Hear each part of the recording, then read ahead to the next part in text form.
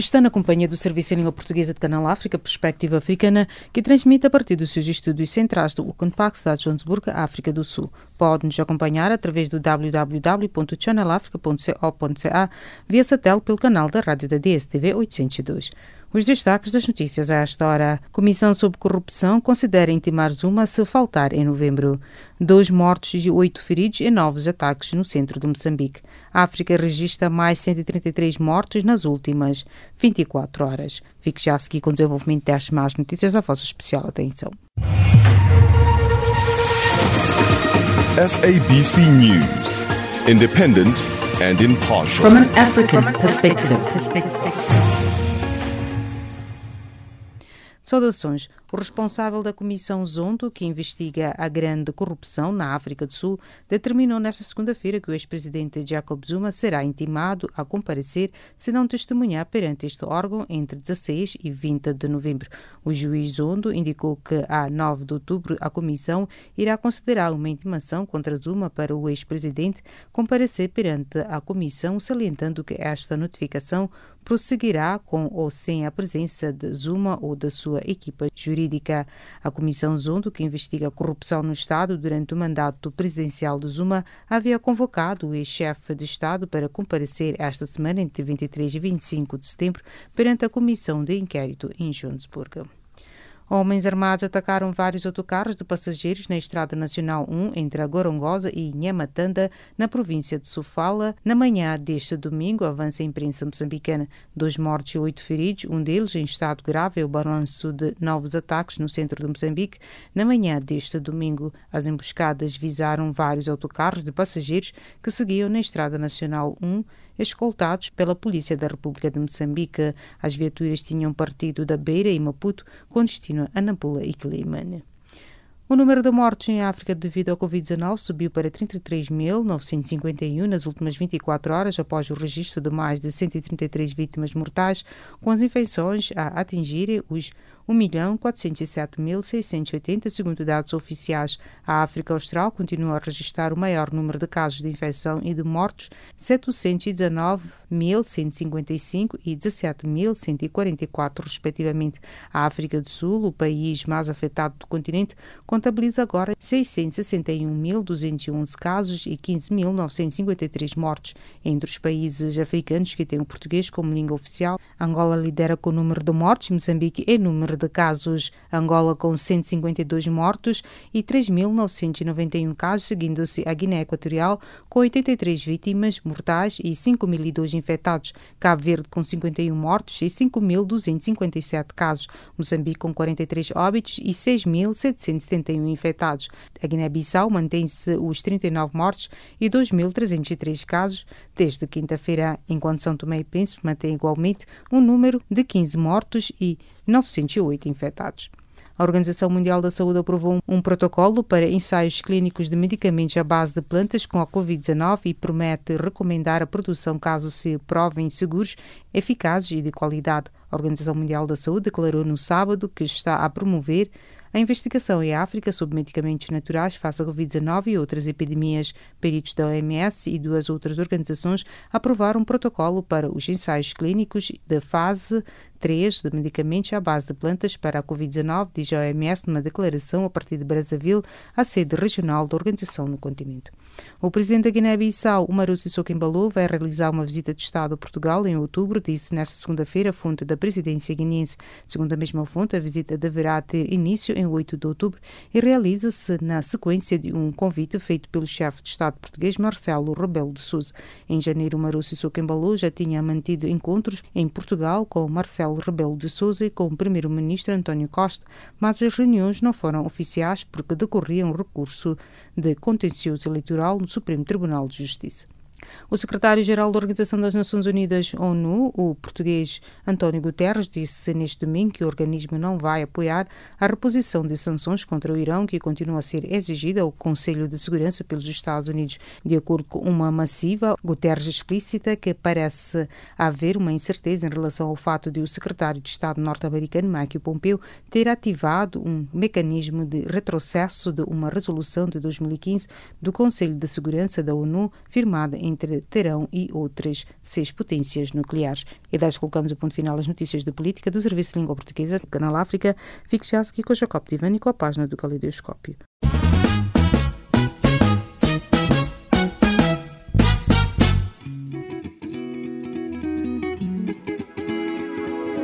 Caleidoscópio africano.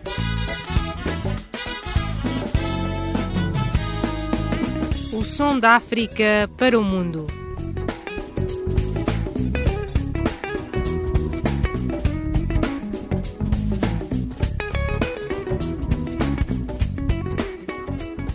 Caleidoscópio africano.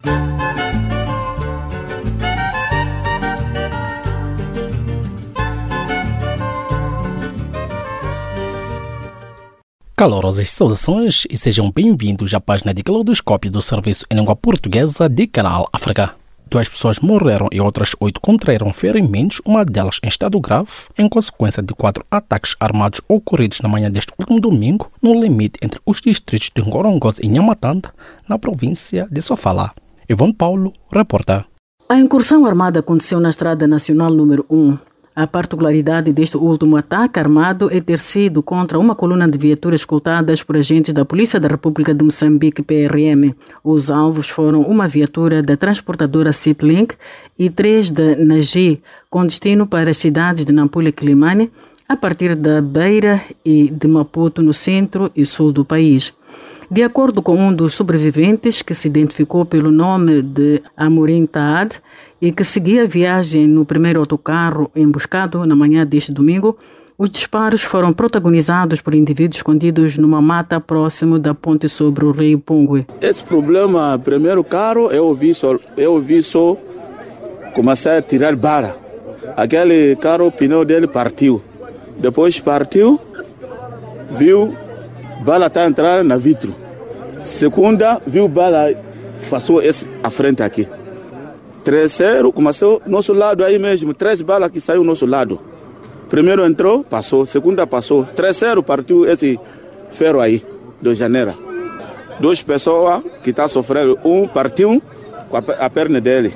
Bala entrou na perna, outro bala entrou na barriga dele. O diretor clínico do Centro de Saúde de Ngorongosa, em Sofala, Zambo Mulandesa, disse que uma pessoa deu entrada naquela unidade sanitária já sem vida. A outra vítima morreu no Hospital Provincial de Manica, para onde tinha sido transferida devido à gravidade dos ferimentos resultantes de 2 disparos. A senhora tinha 18 anos e o senhor de 46 anos. A senhora teve traumatismo percurrente a nível abdominal, no hipocôndrio direito, e suspeita-se ter a lesão de órgãos maciços, que é o baço. A senhora tinha uma lesão a nível da região coxo-femoral direita, da perna direita, no terço superior. Tivemos que transferir também 3 pacientes do sexo masculino, respectivamente, e vão seguir a viagem 2 para o Hospital Central de Nampula, 1 para o Hospital Central de Quilimane. Os outros sobreviventes feridos foram atendidos, dados alta médica e seguiram as suas viagens para as cidades de Quilimane e Nampula, explicou Zambo Mulandesa, diretor clínico do Centro de Saúde de Ngorongosa. A Polícia da República de Moçambique, PRM, confirmou os ataques sem dar detalhes, mas garantiu que esta segunda-feira irá pronunciar-se sobre o assunto. Refira-se que este foi o segundo ataque contra autocarros de passageiros, exatamente no mesmo local, em 48 horas. O primeiro ocorreu na passada quinta-feira contra 3 autocarros. Na tarde deste domingo, homens armados ainda desconhecidos protagonizaram mais um ataque na região entre Muxungwa e Nchope, em Sofala, a 2 caminhões de carga. Não sei dizer, eu não vi nada. O tiro caiu, esse braço tem bala, esse braço não. De Maputo para Nampula. De repente mesmo, onde eu estou a sair da Mafambice, ia para Quilimane. A plataforma que aconteceu, eu também não sei. Eu apanhei um só aqui no braço. Entretanto, o presidente da Renamo, Sofo Momade, que esteve em visita de trabalho à província de Sofala, lamentou a ocorrência dos ataques e uma vez mais apelou a Mariano Nhongo, líder da autoproclamada Junta Militar da Renamo, no sentido de parar com os ataques e primar pelo diálogo. Em relação a esses ataques, a esses irmãos que não têm outro recurso e o alvo principal deles é a população indefesa. E por isso, em muitos casos, nós temos feito o apelo para que eles voltem à razão. Se eles têm problemas dentro da Renamo, que apareçam na Renamo e que coloquem os seus problemas para serem selecionados. Agora, quando matam, disparam contra autocarros, isto não é normal. Por isso, nós condenamos e gostaríamos que eles voltassem à razão. Eu estou a dizer que já fizemos o máximo. Os apelos que estamos a fazer é para trazer eles de volta. E nós temos feito contactos através de algumas pessoas de boa fé para que possam trazer de volta os irmãos que hoje estão a atacar na via pública. Enquanto isto, no áudio divulgado nesta sexta-feira, o general Mariano Nhongo, líder da autoproclamada Junta Militar da Renamo, ameaçou intensificar os ataques armados na zona centro em resposta a uma suposta tentativa de assassinato de seus familiares residentes no distrito de Inhamatanda, incluindo a sabotagem da fábrica açucareira de Mafambice, localizada a cerca de 40 quilômetros da cidade da Beira, a segunda maior cidade do país. Desde onde estão sendo procurados, disparando as armas para matar minha. Eu estou a esperar todo o mundo. Inhamatanda está a convidar a guerra. Sim, crianças de 18, de 12, crianças de 5 a 7 anos, desde onde estão sendo procurados, disparando as armas para matar minhas crianças. Eu fui mandado com as minhas crianças para vir aqui no mato. Não é meus filhos que me mandaram. Quem mandar meus filhos? Esse pessoal, Inhamatanda, estão me convidando. Eu vou paralisar aquela açucareira. Eu vou paralisar aquela açucareira. Eu estou a repetir. Inhamatanda está a convidar a junta militar. A junta militar não tem interesse nos distritos. Estamos a investigar. Agora, ele está a convidar a junta militar, Inhamatanda. Atenção, Inhamatanda. Eu sou fraco. Atenção, Inhamatanda. Matar um dos meus filhos. Inhamatanda, atenção. Aquela açucareira eu vou paralisar. Fazer sair isso todo mundo ouvir. Está a me ouvir? Eu nunca matei secretários. Assista a me convidar a matar, eu matar todos os secretários. Eu queimar aqueles caminhões de açucareira. Eu fechar aquela açucareira. Eu matar todas as vacas que estão nas quintas. Eu vou fazer isso. Sou eu, Nhongo, estou a falar isso. Não pode mandar sofrer meus filhos. Eles estão sofrendo, estão chorando do pai. Por que sair mandar sofrer meus filhos? São eles que me mandaram. Quando mataram eles, Jesus sal. Sim, ontem meu filho foi disparado, foi levado à moto dele. Foi disparado 5 tiros. Ele escapou. Mas hoje, essa manhã, me ligou, papai, eu estou sendo buscado. Até hoje eu tenho informação de estar na zona. Filhos, polícias, com armas, procurar a população, procurar a criança de 0 anos, procurar a criança de 7 a 10, a 15 anos, para fazer o quê? Para fazer o que com esses meus filhos? Eu vou destruir a Matanda. Palavra da minha mãe, eu sou falar isso. Eu tenho essa capacidade. Eu vou destruir a Matanda. Vou paralisar tudo que está em Matanda. Se é o comandante da polícia, se é o administrador do distrito, eu sou a apelar a eles. Deixar essas brincadeiras, eu não sou gostado. Todo o povo moçambicano ouvir isso. Eu vou destruir a Matanda. Se é sufro feio, eu vou dar a resposta. A resposta é, vou paralisar aquela açucareira. Vou destruir a Matanda. Todos os postos eu vou destruir. Não, eu tenho muitos filhos, tenho crianças. Se é secretário, se é um membro comprado com sufro, mas a resposta é, eu vou prejudicar todo o distrito de Inhamatanda. Mariano Nhongo, líder da autoproclamada Junta Militar da Renamo, ameaçando intensificar os ataques armados na zona centro do país em resposta a uma suposta tentativa de assassinato de seus familiares. Da Beira, no centro de Moçambique, Ivone Paulo para Canal África. Dando continuidade à página de Calodoscópio e virando as atenções a Angola, a Procuradora-Geral da República de Angola enviou à sua congênere de Portugal e Luxemburgo cartas rogatórias a solicitar a apreensão de bens de Irene Neto, esposa de Carlos São Vicente, antigo presidente da empresa seguradora AAA, a filha do primeiro presidente angolano, Agostinho Neto. Osvaldo Mboco, analista político angolano, teceu a seguinte leitura ao Canal África. A primeira nota que temos que apontar ou assinalar é o facto que Angola encontra-se numa luta cruzada contra a corrupção. E no âmbito desta luta cruzada que o país vai fazendo e a necessidade de branquear a sua imagem ao nível internacional, tendo em atenção que Angola, a nível da transparência internacional e outros rankings, é sempre colocado em posições menos boas no âmbito do que é a corrupção. Angola é entendida como um dos países mais corruptos a nível do mundo. E numa fase como essa, que Angola precisa atrair investidores estrangeiros principalmente. Essa é uma das condições sine qua non e também é a bandeira de governação do presidente João Lourenço.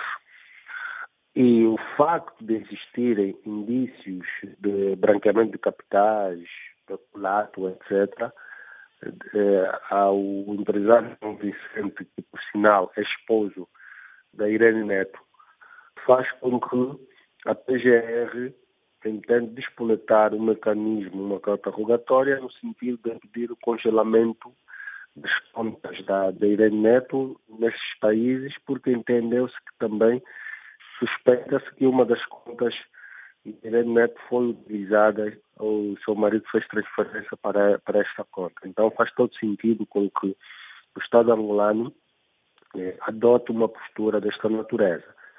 Por outro lado, a adoção dessa postura a uma outra figura incontornável, também conhecida do Estado angolano, da Irene Neto, que é filha do primeiro presidente Antônio Agostinho Neto, demonstra claramente que não existe uma parcialidade, não existe uma justiça seletiva, como em alguns momentos se deixou passar, mas sim existe mesmo uma justiça pura, de forma global, tira os vários assuntos que enfermam, que vai dificultando o combate à corrupção. Podemos ver a justiça nestes casos, uma vez que ainda tem o caso desta Isabel dos Santos a decorrer ainda a justiça? Sim, é possível, porque a corrupção do país é de forma genérica e quando aparece casos dessas conhecidas, como o caso da Irene Neto ou do esposo da Irene Neto, demonstra claramente que o compromisso do governo angolano é combater a justiça, é combater os crimes de corrupção e não combater as pessoas, ou não ter uma justiça seletiva. Pelo menos esse é o sinal que se deixa agora quanto a isto. E não são os únicos casos de corrupção que o Estado angolano tem quanto a essa matéria. E é importante que a maturidade institucional da própria justiça do Estado angolano vai funcionando e esses casos vão sendo selecionados. Estamos a ver agora a queda do império deste Carlos São Vicente. Existem mais dirigentes angolanos envolvidos em casos de corrupção? Bem, existem vários angolanos que foram indiciados e estão a ser investigados pela Procuradoria-Geral da República. E há figuras que foram constituídas como arguidos, nomeadamente o deputado Higino Carneiro é arguido, foi constituído arguido, o deputado Manuel Rebelais também é constituído arguido, foi constituído arguido, entre outras figuras de menos vulto político da praça angolana. Então, esses processos vão decorrendo e estão a ser tratados na pública. E, a par destes processos, também a Procuradoria da República fez dar a conhecer que existem outros processos que ainda estão sob investigação. Então, a luta contra a corrupção é uma realidade que me parece que tem como objetivo projetar novamente a imagem do Estado angolano na arena internacional e atrair maiores investidores. Sim, e por vários anos podemos verificar que várias empresas tiveram sobrefaturação desta companhia petrolífera Sonangol, é isso? Não, a Sonangol, eu tenho defendido que é o pulmão da economia do Estado angolano. E muita coisa volta à corrupção passou-se no âmbito da Sonangol. E esses processos que estão a ser despoletados, e é de domínio público que a Sonangol tinha várias empresas que apenas estavam no seu core business. Facto que faz a redefinição e a reestruturação que a Sonangol está a sofrer agora. E uma posição como esta não só credibiliza o país enquanto instituição séria, mas também permite com que o país passe a ser visto de outra forma e atrair maiores investidores também. E a Sonangol precisa ser protegida porque é uma empresa estratégica dentro do quadro de interesse nacional. Sim, e por último, Osvaldo, como é que essa empresa seguradora conseguiu sobrefaturar?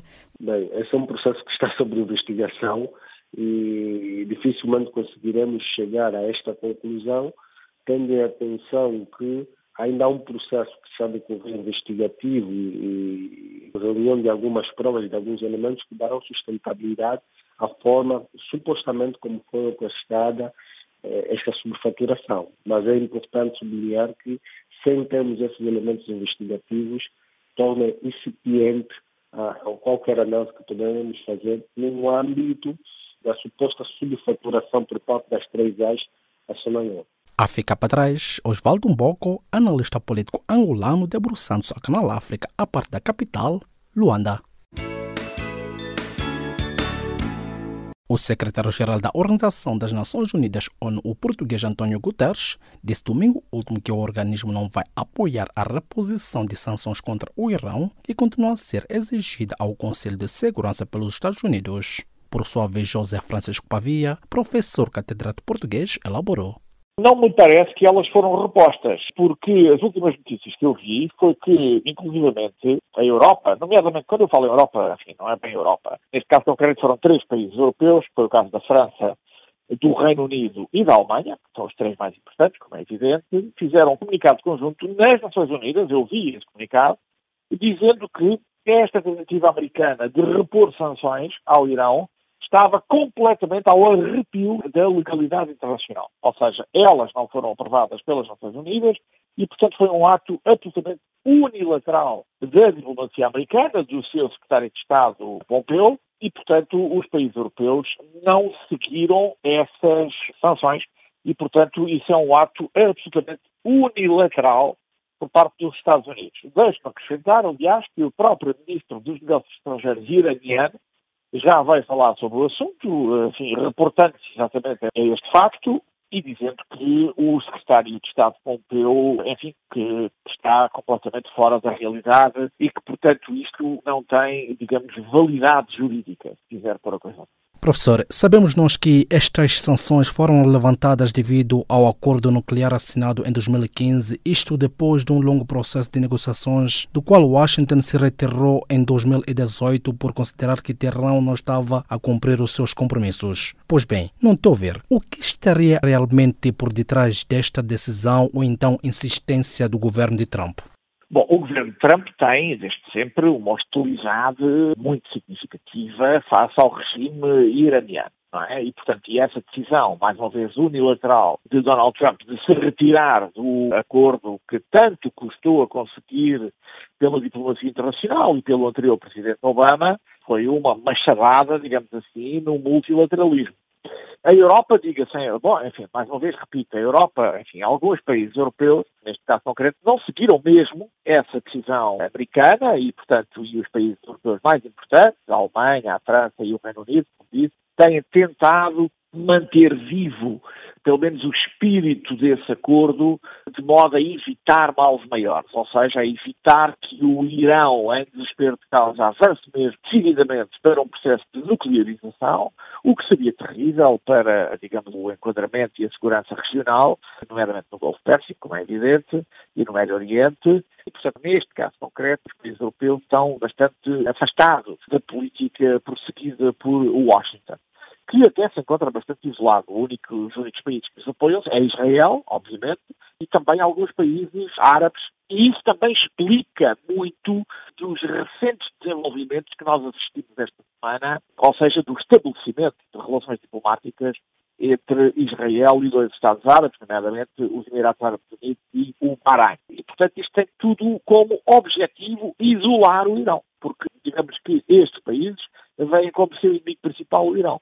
Mas, neste aspecto, e retomando aquilo que disse de início e reafirmando aquilo que disse de início, as sanções são ilegais, não estão ao abrigo do direito internacional, e houve um comunicado de 3 potências europeias, Alemanha, França e Reino Unido, precisamente, se não me engano, na sexta-feira, reafirmando isso mesmo. Ou seja, as sanções são uma decisão unilateral da diplomacia norte-americana. Professor, e poderá ser mais específico para os nossos ouvintes de Canal África quais são as verdadeiras ameaças que estas diferenças ideológicas entre estas 2 potências nucleares representam para o planeta? Bom, o Irão não é ainda uma potência nuclear. O Irão tem, enfim, um programa de enriquecimento nuclear com vista, segundo eles dizem, para fins específicos e, portanto, para a construção e para, digamos, a diversificação do mix de oferta energética que eles têm. Isso tem causado grandes preocupações, como sabe, enfim, em todo o lado. O objetivo principal do acordo que foi assinado sob a égide do Presidente Obama e da União Europeia com o Irão era precisamente impedir que o Irão avançasse nesse caminho. Esse acordo foi rasgado, como se sabe, e acabamos de dizer, pelo Presidente Obama. E, portanto, o problema que existe é há um enorme receio por parte de Israel e das potências do Golfo, as potências árabes, rivais históricas, seculares do Irão, nomeadamente a Arábia Saudita e depois as outras petromonarquias do Golfo, onde está o Bahrein, o Qatar talvez nem tanto, mas o Bahrein, os Emirados Árabes Unidos, o Sultanato de Oman, Kuwait e por aí fora, de que o Irão venha a adquirir arma nuclear, porque isso iria desestabilizar completamente todo o sistema naquela região, e a Arábia Saudita, aliás, já o disse, tem um programa nuclear. E, portanto, o objetivo é evitar a proliferação nuclear, nomeadamente numa região altamente instável e que foi palco de inúmeros conflitos nos últimos anos. E, portanto, o Presidente Trump, ao tomar esta atitude, veio deitar por terra todos os esforços que foram feitos, e esta hostilização permanente do regime iraniano não deixa alternativas aos dirigentes iranianos que não avançarem com o seu programa e com o seu Síria, através do Hezbollah, milícias libanesas, como sabe, e até no apoio ao atual regime de Bashar al-Assad. Está presente no Iêmen, no apoio aos rebeldes Houthis contra a facção liderada pela Emirados Árabes Unidos.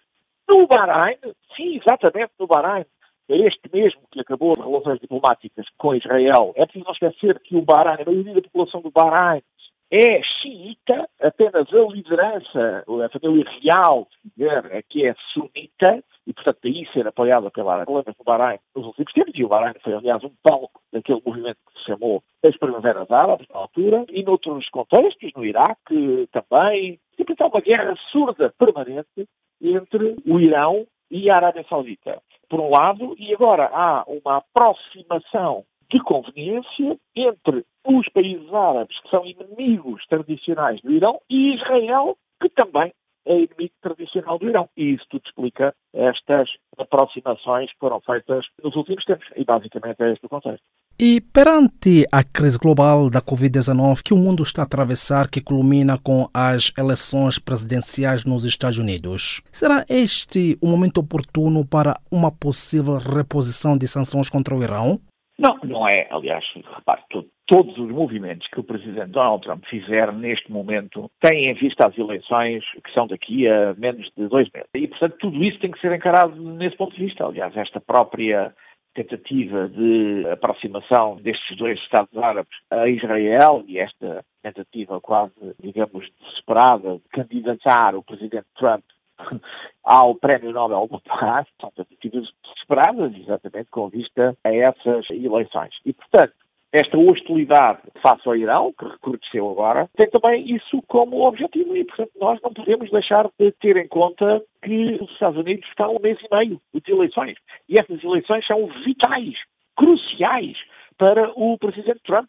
E, aliás, vamos ver e vamos ter que falar muito depois, nessa altura, sobre o que vai acontecer, nesse momento absolutamente decisivo. E, portanto, tudo aquilo que for feito agora tem em vista essas eleições e, obviamente, que esta reposição, aliás, não é reposição, é tentativa de reposição unilateral, vou repetir e enfatizar, unilateral de sanções por parte dos Estados Unidos ao Irão, obviamente que não passarão no Conselho de Segurança das Nações Unidas, porque, obviamente, aí provavelmente até contará com a hostilidade dos aliados europeus, que eu já referi, para além da China e da Rússia, como é evidente, e, portanto, é um gesto que tem a vista e que pode ser só apenas explicado por esta questão eleitoral. O chefe dos guardas da Revolução, o Exército Ideológico do Irão, garantiu este último fim de semana que a morte do general Qassem Soleimani, alvo de um raid aéreo dos Estados Unidos, será vingada em todos os seus implicados. Que análise faz em torno desta ameaça do Irão?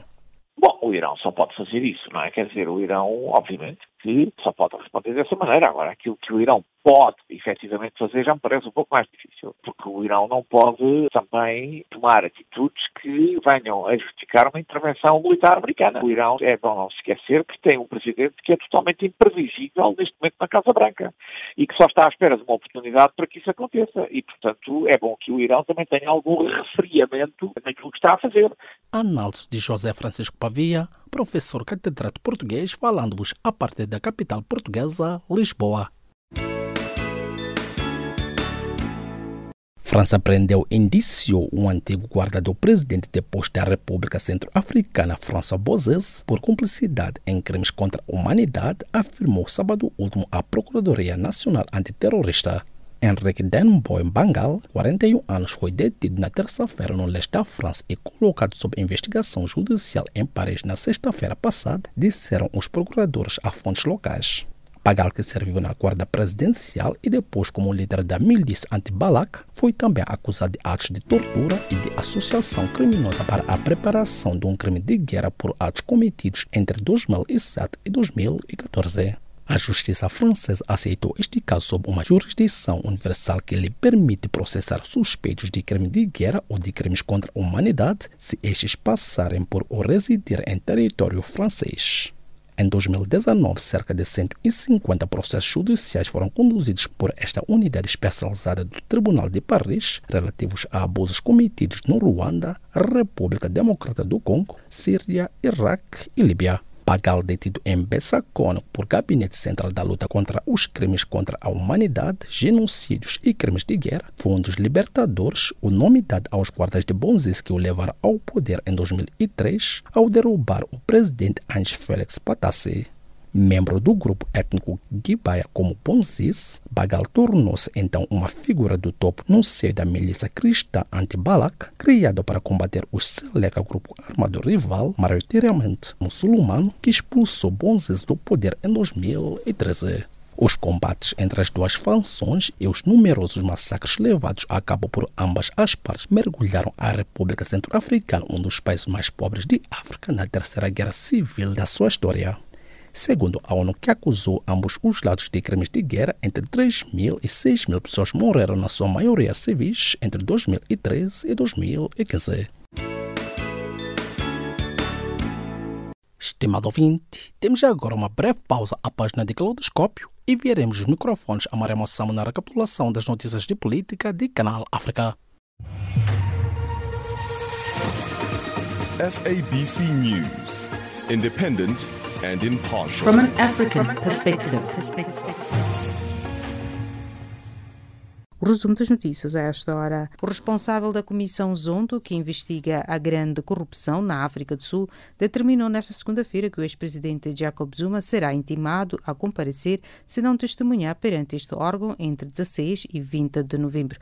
O juiz Zondo indicou que a 9 de outubro a Comissão irá considerar uma intimação contra Zuma para o ex-presidente comparecer perante a Comissão, salientando que esta notificação prosseguirá com ou sem a presença de Zuma ou da sua equipa jurídica. Homens armados atacaram vários autocarros de passageiros na Estrada Nacional 1 entre a Gorongosa e Nhamatanda, na província de Sofala, na manhã deste domingo, avança a imprensa moçambicana. 2 mortos e 8 feridos, um deles em estado grave, é o balanço de novos ataques no centro de Moçambique, na manhã deste domingo. O número de mortes em África devido ao Covid-19 subiu para 33.951 nas últimas 24 horas, após o registro de mais de 133 vítimas mortais, com as infecções a atingirem os 1.407.680, segundo dados oficiais. A África Austral continua a registrar o maior número de casos de infecção e de mortos, 719.155 e 17.144, respectivamente. A África do Sul, o país mais afetado do continente, contabiliza agora 661.211 casos e 15.953 mortes. A Organização Mundial da Saúde aprovou um protocolo para ensaios clínicos de medicamentos à base de plantas com a Covid-19 e promete recomendar a produção caso se provem seguros, eficazes e de qualidade. O presidente da Guiné-Bissau, Umaru Sissoko Embalo, vai realizar uma visita de Estado a Portugal em outubro, disse nesta segunda-feira a fonte da presidência guineense. Segundo a mesma fonte, a visita deverá ter início em 8 de outubro e realiza-se na sequência de um convite feito pelo chefe de Estado português, Marcelo Rebelo de Sousa. O secretário-geral da Organização das Nações Unidas, ONU, o português António Guterres, disse neste domingo que o organismo não vai apoiar a reposição de sanções contra o Irão, que continua a ser exigida ao Conselho de Segurança pelos Estados Unidos. De acordo com uma massiva, Guterres explicita que parece haver uma incerteza em relação ao fato de o secretário de Estado norte-americano, Mike Pompeo, ter ativado um mecanismo de retrocesso de uma resolução de 2015 do Conselho de Segurança da ONU, firmada entre Teherão e outras 6 potências nucleares. E desta colocamos o ponto final à recapitulação das notícias de política. Fique já a seguir com Jacob Divani com a continuação do Caleidoscópio. SABC News. Independent and impartial. From an African perspective. Fica para trás, mas é uma ação na recapitulação das notícias de política, agora sim dando continuidade à página de Caleidoscópio na voz de Jacob Divani. Sérgio Moro intimado a depor sobre atos antidemocráticos no Brasil. Maria Massamo sabe mais deste assunto. O ex-ministro da Justiça brasileiro, Sérgio Moro, foi intimado pela Polícia Federal a depor como testemunha no inquérito do Supremo Tribunal Federal, STF, que investiga a organização de atos antidemocráticos. A informação foi divulgada pelo advogado do Moro, Rodrigo Sanches Rios, num comunicado enviado à imprensa. A audição é motivada em razão de ele, Moro, ter ocupado, à época dos fatos, a titularidade do Ministério da Justiça e Segurança Pública, esclareceu a defesa no comunicado, acrescentando que o ex-ministro e antigo juiz será ouvido em 2 de outubro na Superintendência da Polícia Federal em Curitiba. Em causa está o inquérito aberto em abril por determinação do juiz do STF, Alexandre de Moraes, e a pedido da Procuradoria-Geral da República do Brasil para apurar a organização de manifestações contra a democracia no Brasil que pediram o encerramento do Supremo e do Congresso, assim como uma intervenção militar.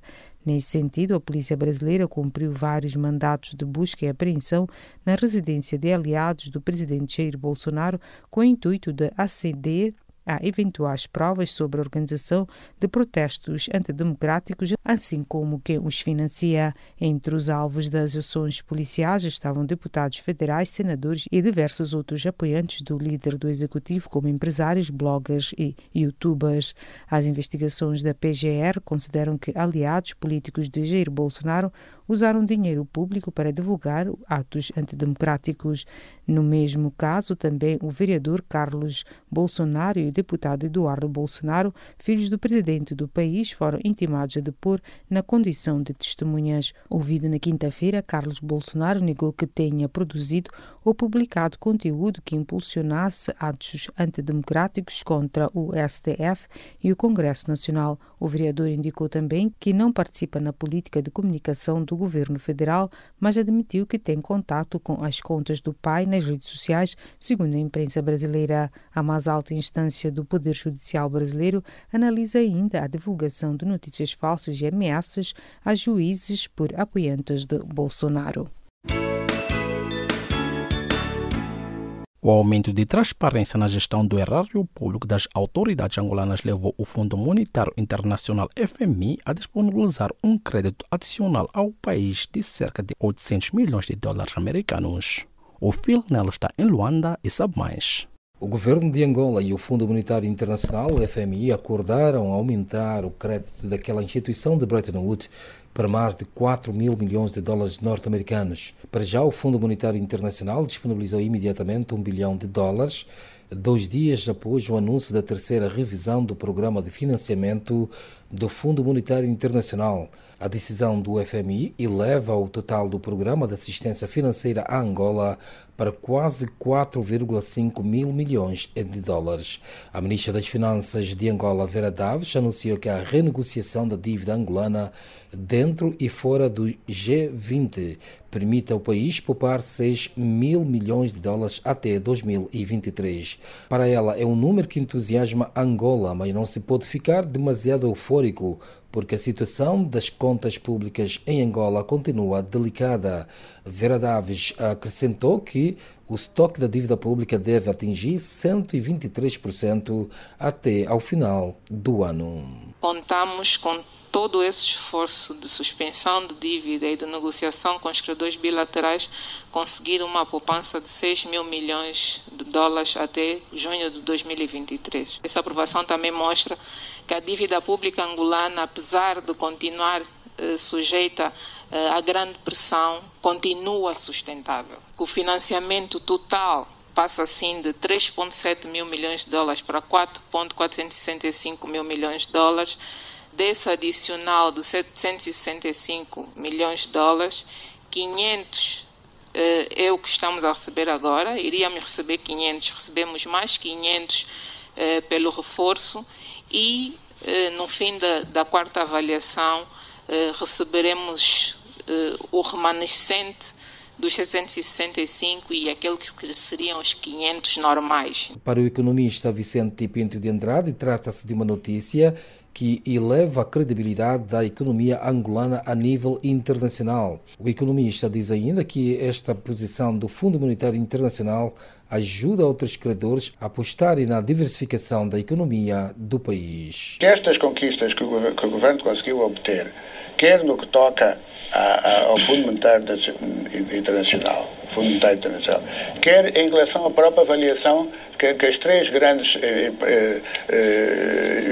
instituições que controlam as agências de rating, portanto, a Standard & Poor's, a Fitch e a Moody's, essas instituições deram uma aprovação favorável. Há uma folga que Angola tem para realizar os projetos que estavam em carteira. Portanto, é dinheiro e mais, o portelamento do pagamento, em termos de não só da amortização, mas também com o juro. Isto que aconteceu agora é bom para o governo e também é o reconhecimento do trabalho que o governo está a fazer. Por sua vez, o analista político Sérgio Chilundolo acredita que mais do que uma jogada importante da equipa econômica de Angola a nível da transparência nas contas públicas, é necessário que o governo angolano, tal como fez com o Fundo Monetário Internacional, também informe os cidadãos e a comunidade internacional sobre outros créditos, sobretudo com a China. O FMI, mal ou bem, coloca à disposição do público qual é o acordo, quais são as contrapartidas. Nós vimos mesmo, não sei quais são as contrapartidas contra a China, com relação à China.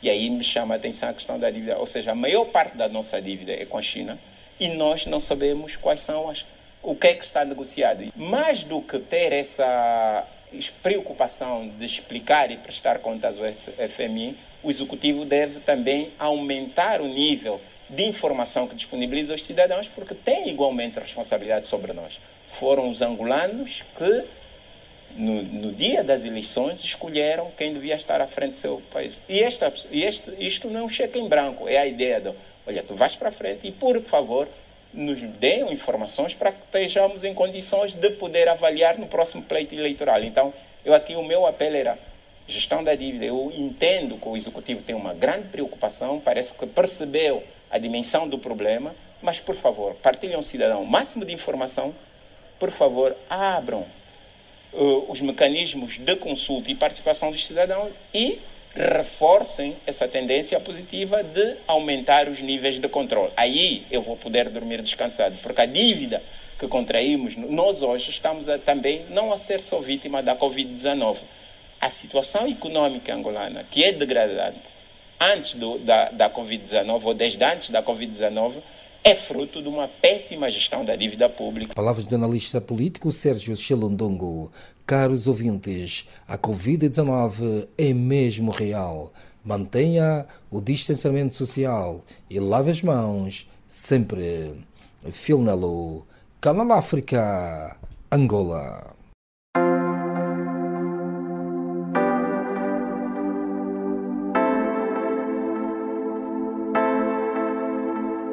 Question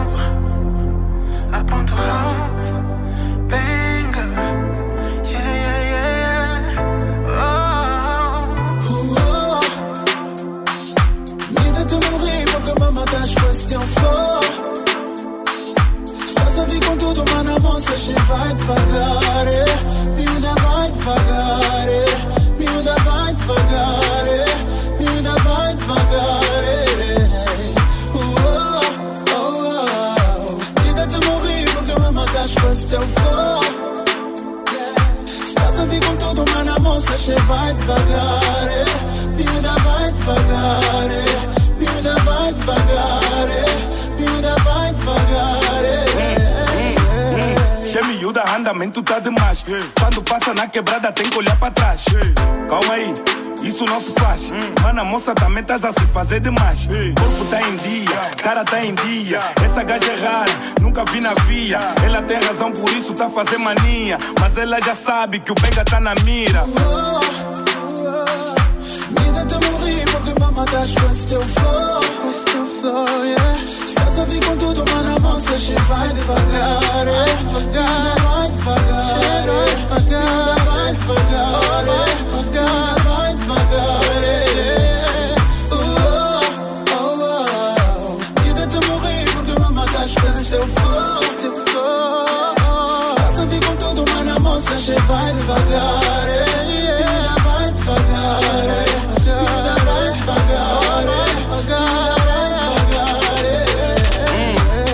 Ela é linda, ela é muito limpa. Boa de volta, tá me tira pimpa. Ouve aqui, vou te dar uma dica. Estás a levar ovo, mas não me complica. Pessoal não, Instagram não, Facebook não, WhatsApp não.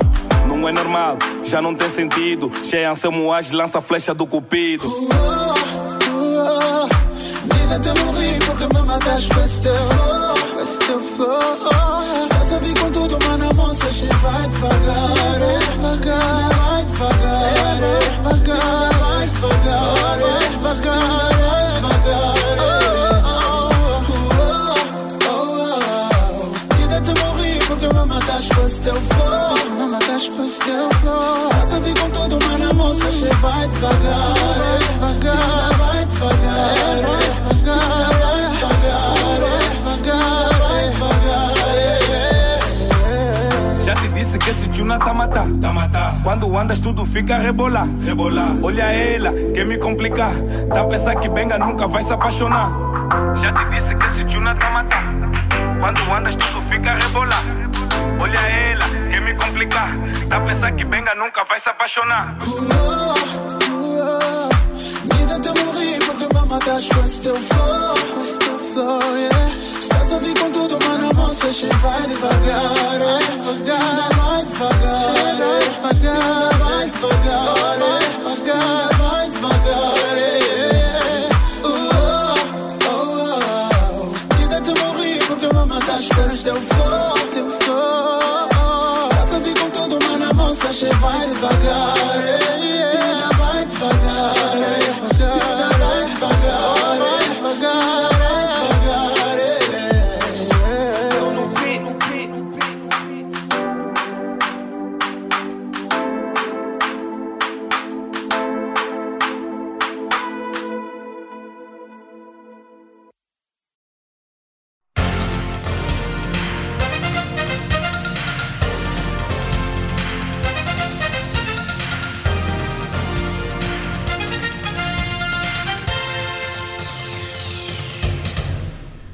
A vossa especial atenção à página de economia do Serviço de Língua Portuguesa de Canal África. A consultora Capital Economics considerou que o aumento do montante do empréstimo do Fundo Monetário Internacional FMI a Angola vai ajudar o país, mas não afasta a eventual necessidade de reestruturar a dívida privada.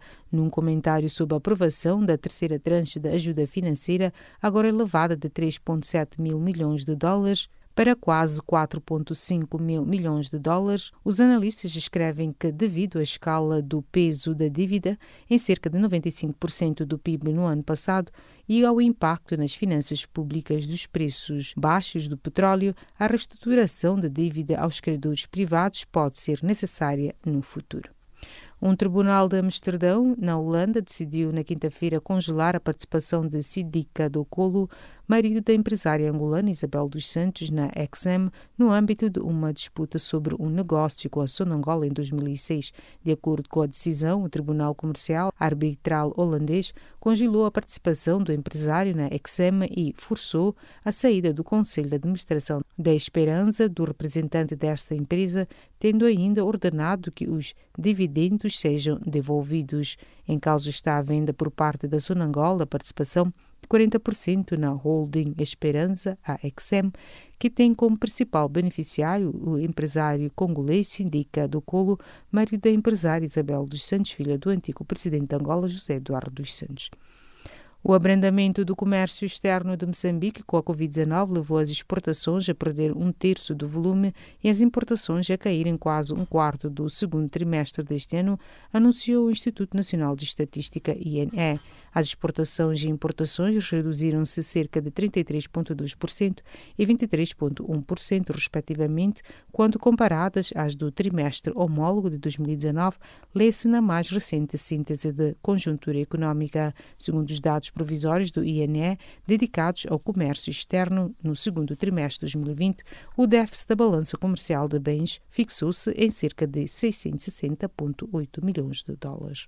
O Banco Mundial financiará projetos em Cabo Verde com quase 22 milhões de euros através da Associação Internacional de Desenvolvimento, visando a sustentabilidade e a qualidade das ligações marítimas interilhas, bem como no setor energético e no reforço da transparência. O empréstimo esperado daquela agência do Banco Mundial será de 18.300.000 direitos de saque especial, equivalentes a 21,8 milhões de euros, para o financiamento da segunda reforma das empresas públicas e o financiamento da elaboração da política de gestão fiscal, de acordo com a mesma fonte. O presidente da República Democrática do Congo, Félix Tshisekedi, comunicou aos seus ministros as recomendações do Fundo Monetário Internacional sobre as reformas indispensáveis que o país deve realizar para aceder às facilidades alargadas de crédito desta instituição de Bretton Woods. O porta-voz do governo, David Julino Makelele, que anunciou o encontro em Kinshasa, afirmou que se trata da gestão do Banco Central do Congo, de transparência no setor das minas e da apresentação de um orçamento realista.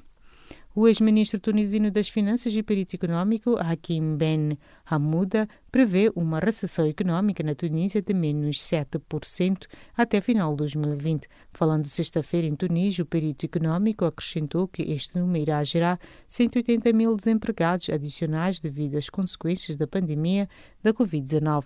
Ben Hamouda insistiu na importância de se lançar um verdadeiro programa para salvar e relançar a economia nacional. Os desafios são da responsabilidade do governo e dos políticos, disse, criticando o programa de recuperação económica atualmente em análise no Parlamento e que, segundo ele, não corresponde às expectativas. O governo chinês anunciou nesta segunda-feira a criação de um mecanismo para restringir as atividades de empresas estrangeiras, medida vista como uma represália contra os Estados Unidos. O anúncio do Ministério do Comércio chinês, efetuado no meio da crescente tensão entre Pequim e Washington, não identificou qualquer empresa estrangeira. De um modo geral, menciona uma série de situações que podem colocar as empresas numa futura lista de entidades não fiáveis, passíveis de multas, restrições de atividades ou entrada de material e de pessoal na China. E desta colocamos o ponto final às notícias de economia do Serviço de Língua Portuguesa de Canal África.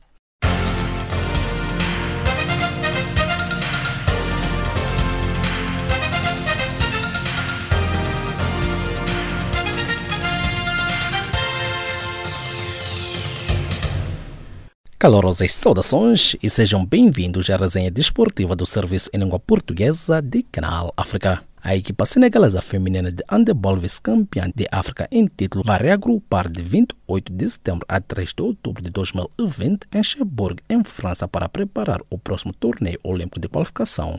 Para a sua qualificação, o Senegal terá de enfrentar Espanha e Suécia, que são grandes favoritos, e a Argentina, que tem mais experiência com várias participações nos campeonatos mundiais realizados de 2 em 2 anos.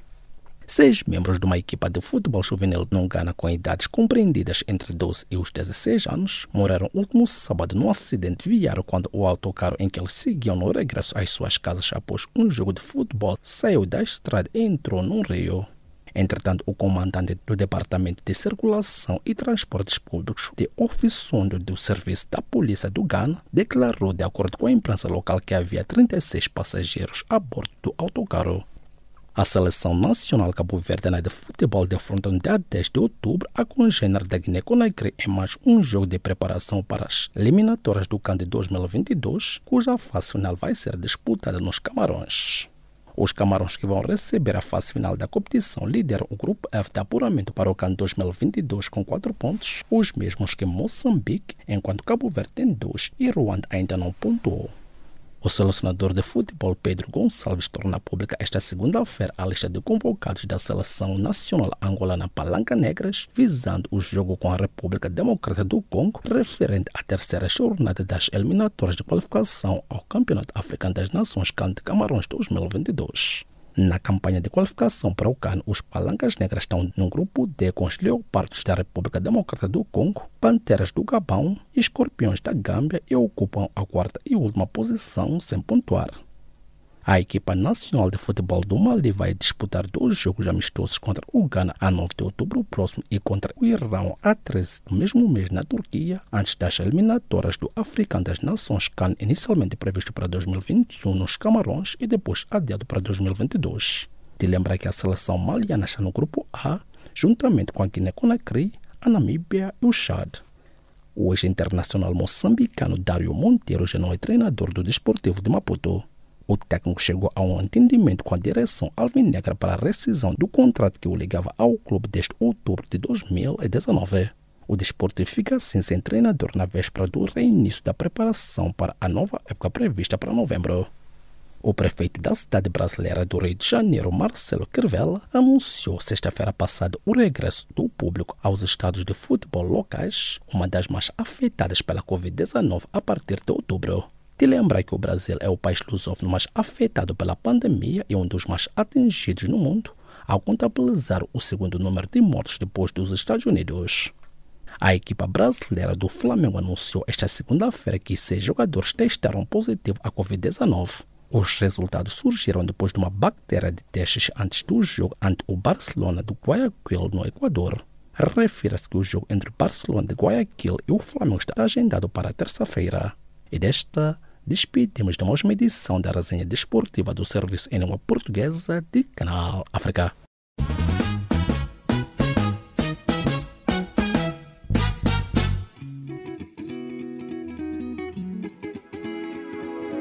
Caleidoscópio africano.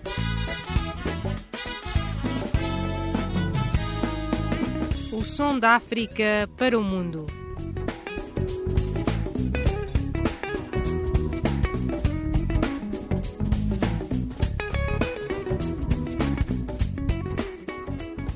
Caleidoscópio africano.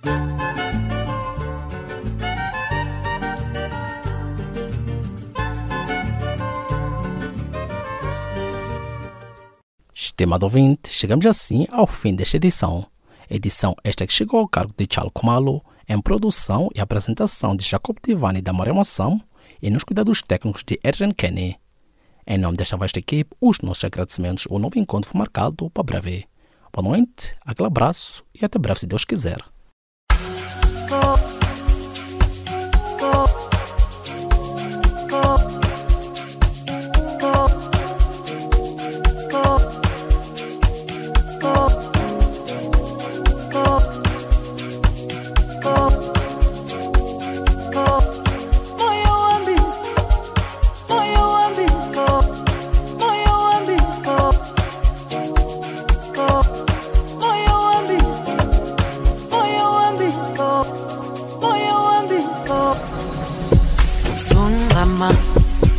Kunakele Tubuthelo yakhe ngaphezulu Kunakele Ubumhlaba kungehlule Impilo le ayikho lula Sungama Kunakele Tubuthelo yakhe ngaphezulu Kunakele Ubumhlaba kungehlule Impilo le ayikho lula Moya wami uyafisa ukwenza kahle Okumhlaba kungehlule Moya wami uyafisa ukwenza kahle Impilo le ayikho lula